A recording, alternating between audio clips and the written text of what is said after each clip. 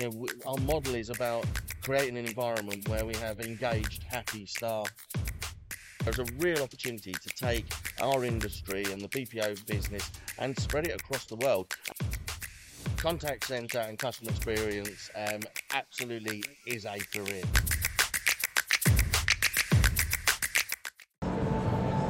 Hi, welcome back to the Irish Pod, where we're looking at trends, predictions for 2024 in the CX space. And in this episode, I'm delighted to be joined by Dave D'Arcy, industry expert, and looking after a really exciting venture around BPOs in a location that probably isn't your kind of usual location for BPOs, right? I think it's going to come as a bit of a surprise to people, Tom, to be honest with you. It's a very different location. I'm doing some work with an organisation called QSolve, who are a subsidiary company of an American healthcare business called OnQ. And they have an operation in a city about 2.5 hours away from Nairobi in Kenya.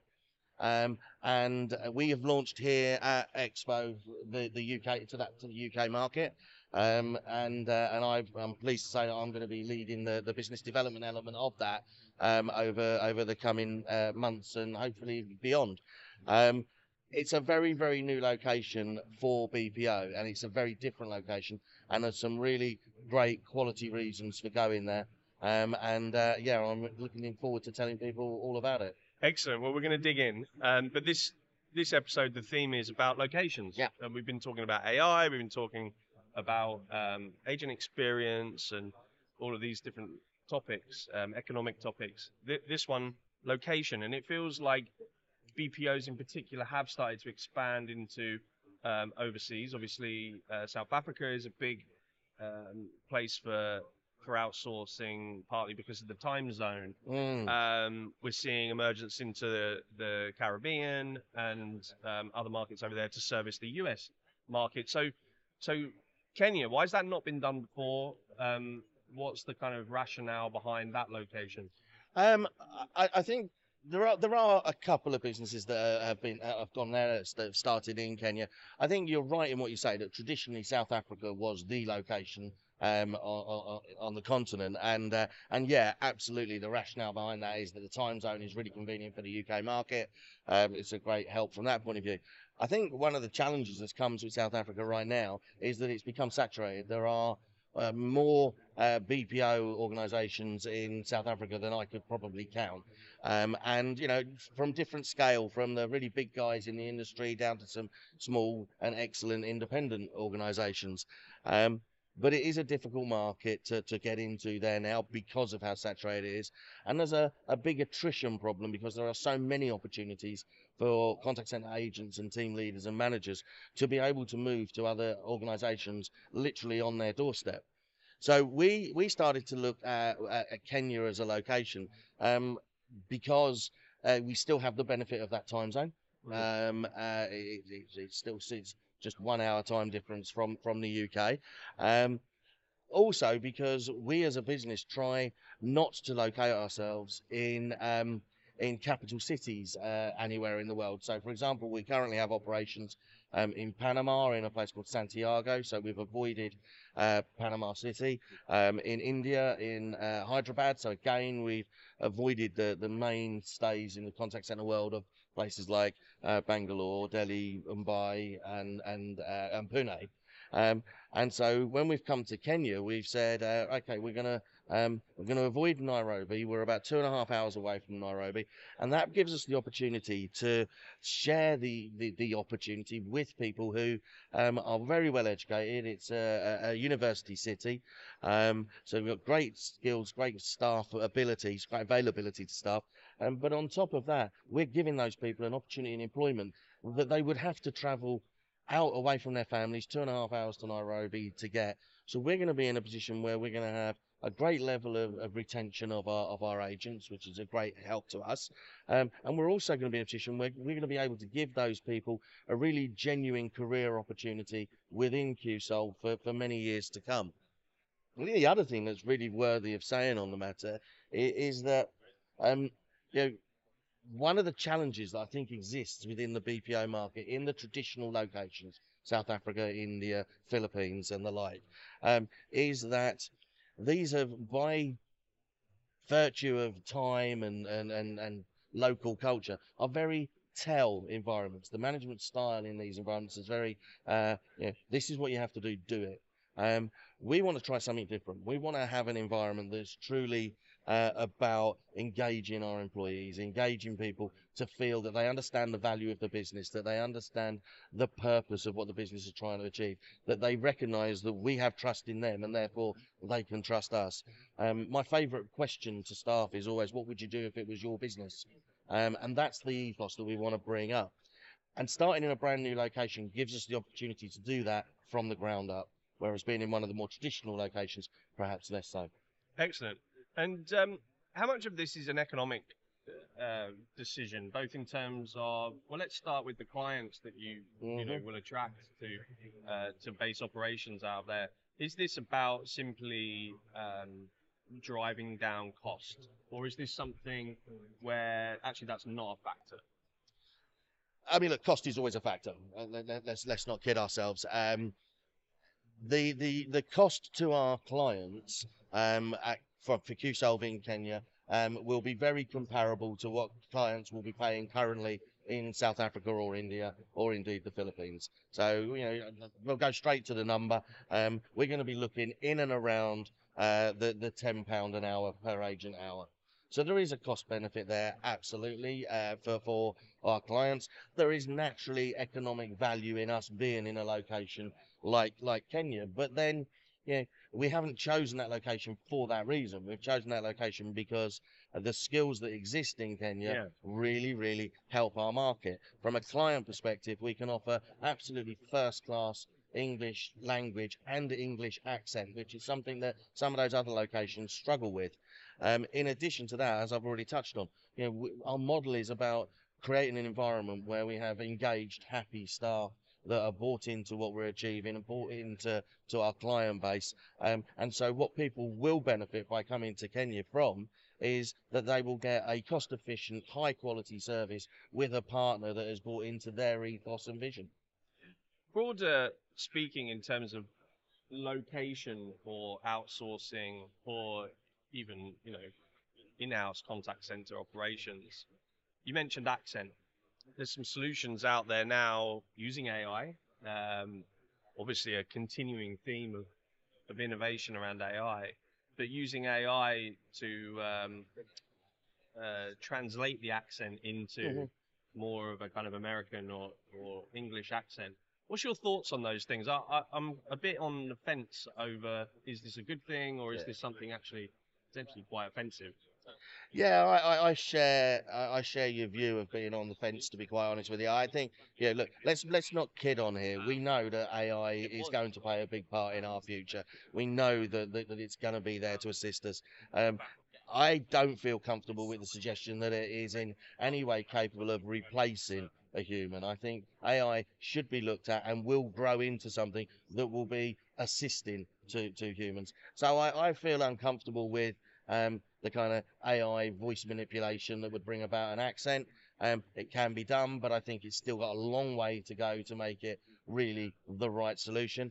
And at this moment in time, the investment that would be required to make that solution work is far greater than coming to a fabulous location where the accent is natural. And it's going to deliver the service that you want for your customers. Yeah, well, there's some fantastic guys behind one of the solutions in particular. I was fortunate enough to meet them earlier this year, and I like the innovation. I like the innovation around it and the discipline of AI for that. And you can see some scary things are happening. Deep fake videos where politicians or celebrities have been deep faked, and their accent and their pronunciation is exactly as they speak, and that I feel like that's a slippery slope into some really dangerous use cases of AI. It's troubling, isn't it? It's the challenge with all of that, with the deep video and the whole of the AI piece, is people believe what they want to believe, and therefore those fake videos, there's a whole community of people out there who they think that really is what these film stars have said and done, and that's very troubling. But I think, we have to turn that on its head, and we have to think about, AI, any technology, when the internet was born, in the hands of bad actors, these things are always going to be dangerous. Yeah, But for the better good of us all, we shouldn't be looking for the bad side. I think we need to look for what can this tech activity do? What can this technology do for us? How can it assist us to deliver better? Um, and allow the people who will behave badly, because that's going to happen. yeah, it's going to happen in any area of life. Back to location for contact center and the arrival of your company in Kenya. Was there a thought process around that in terms of looking at a city or a country that was offering investment support? Was that part of the play here? Um, I wasn't there at that time, but I don't believe so. Sean Hammerley, who is the chief operating officer of OnQ, the parent company for QSOL, he talks about the fact that there was a desire to expand. They were already in Panama, they were already in India. There was a desire to look for another location. Felt that Africa was the right place, and Kenya came about. It was at the time of the COVID pandemic, and Mm. so it all kind of fell together quite nicely that was the location. Um, they were very keen on the particular part of Kenya that they've gone to. Um, I- was it? It's absolutely going to have been economically favourable. I don't believe there was any incentive as such Yeah. to be there. I was just wondering whether there were other countries looking at this industry and thinking, this is something where we can create jobs, and inward investment, you know, careers. There's a lot of good, skilled, educated people, and spreading out that investment to make, a great number of cities that are not necessarily don't necessarily receive the attention and the Mm, funding. This completely. is a fantastic industry to then swoop in and provide those jobs. I think it's happening. I think, particularly if you look on the African continent, there are businesses that are already starting to move north from the traditional base of Durban, Cape Town, and Johannesburg, and so we are seeing operations in places like Ethiopia, in Uganda, Rwanda, Ghana. There are already businesses that are opening their call center operations in those places, and Northern Africa has for some time been a place of real attraction. Egypt, and Morocco in particular are really quite big centres from an outsourcing perspective. So I think absolutely there's a real opportunity to take our industry and the BPO business and spread it across the world and bring that opportunity to work within the industry and to make a good career out of it to people in parts of the world that perhaps it would never have been considered. And the other thing I find when I travel the world looking at these places is, yeah, I think sometimes people have got a perception that some of these countries um, that won't have the infrastructure or the capability or the stability to manage clients from the more normal kind of first world countries, shall we say, UK, US, Australia, and Europe as a whole.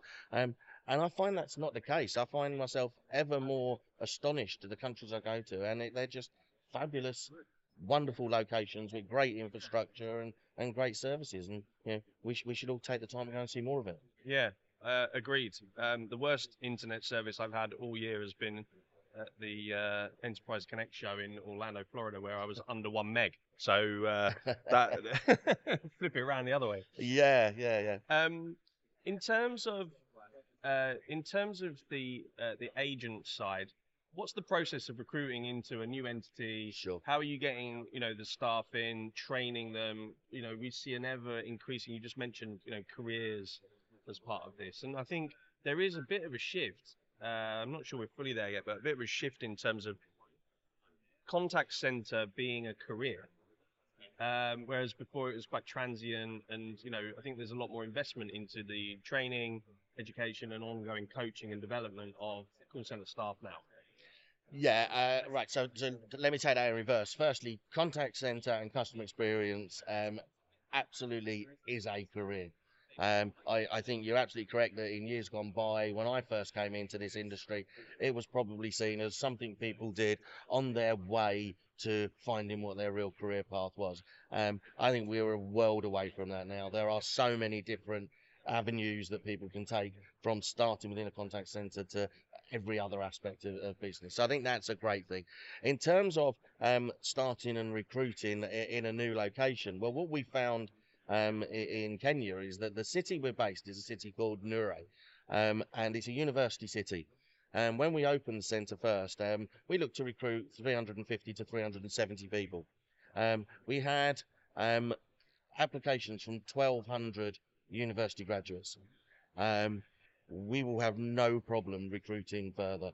The quality of candidate was outstanding, and will continue to be so. Um, it's the countries like Kenya and other parts of Africa, and certainly even across some parts of the Caribbean and Eastern and Central Europe, we're seeing all the same things. In that the educational standard in most of these countries is just absolutely superb and is improving all the time, because these countries, the populations of these countries, recognise the need for them to offer so much more, that they go out, they get these great educations, and they offer that back into the business world. Um, the recruitment is a joy to do, to be quite honest with you. Yeah. And then they're in the role, you know, what's QServe's vision for the ongoing development, training and coaching and so forth? We're on Q as a business prior to opening the subsidiary of QSolve. Their whole ethos has always been about promote from within. Sean Hammerley often talks to me about the fact that there's the senior leadership team within the organisation, the C-suite of leaders, the VPs that report into those people. So the true operational leadership of that business, every single one of them was started in OnQ as an agent and has been promoted through the business. That's the ethos that we have, and that's what we'll continue to deliver and develop. Excellent. What other countries are next up on the agenda? um, I don't know that I want to say too much, because I don't want to give away his strategy. He might not be very happy about that. I equally might want to put some ideas in his head as to where I'd like us to go next. I've mentioned to him the idea that St. Lucia looks really, really good. I don't know that that's gone down particularly well. There, I think we'll wait and see. But there will be further locations. The ambition of OnQ is to reach 10,000 staff across 5 continents. So we're well on our way in terms of staff numbers. We're in three continents now, so we've got 2 more continents to go. So watch this space, really. And is the model that these are office-based roles? Is it hybrid? What's the kind of setup and the way that you're establishing the actual contact center itself? It's a great question. It's our intent in each instance is to open an office-based centre, and to bring people into that centre on a daily basis, so that we can build the culture that we want to create, and put down that vision and ethos as we want it to be.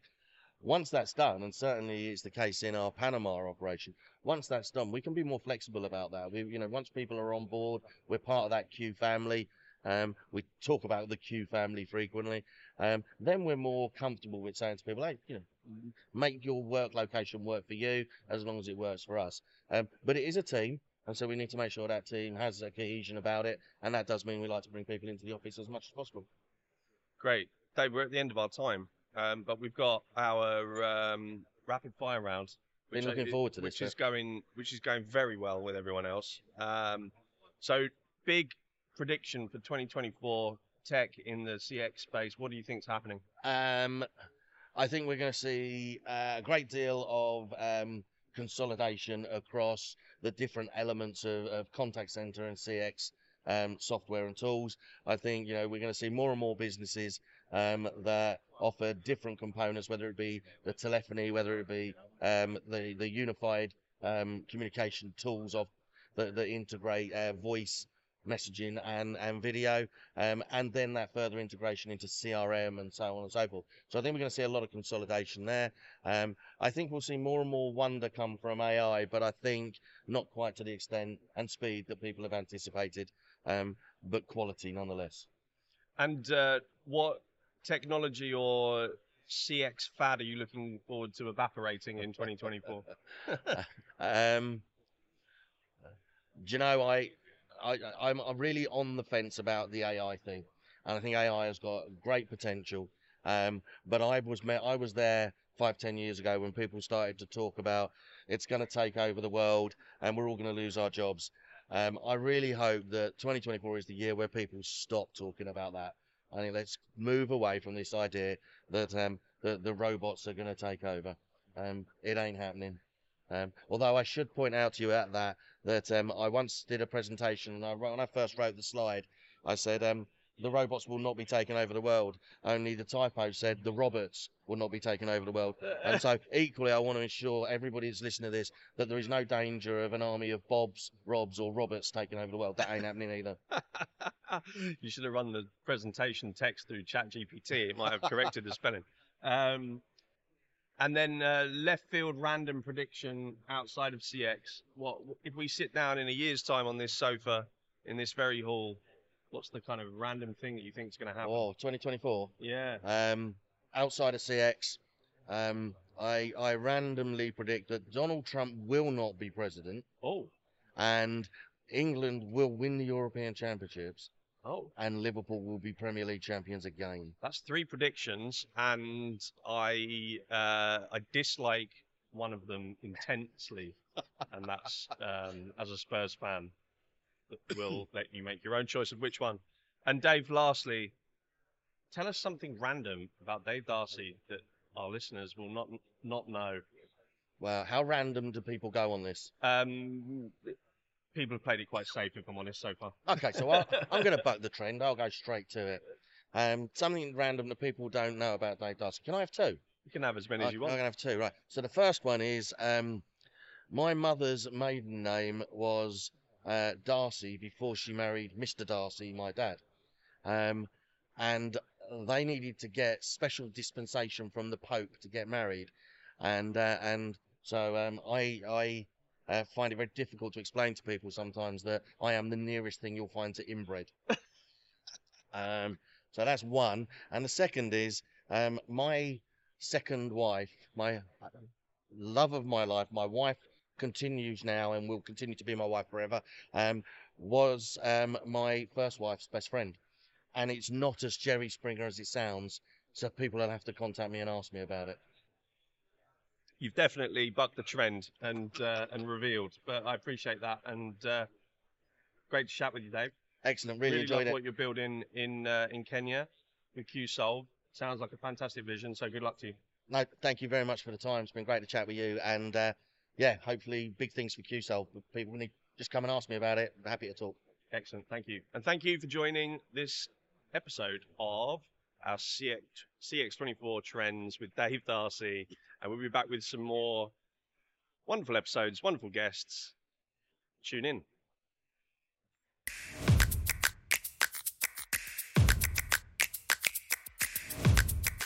As long as we have human customers, we're going to need to have human advisors at some level. It doesn't matter what the industry is. I think if we do the right thing for our vulnerable customers, we're doing the right thing for all of our customers. It's about humans having human experiences and connecting with our human customers.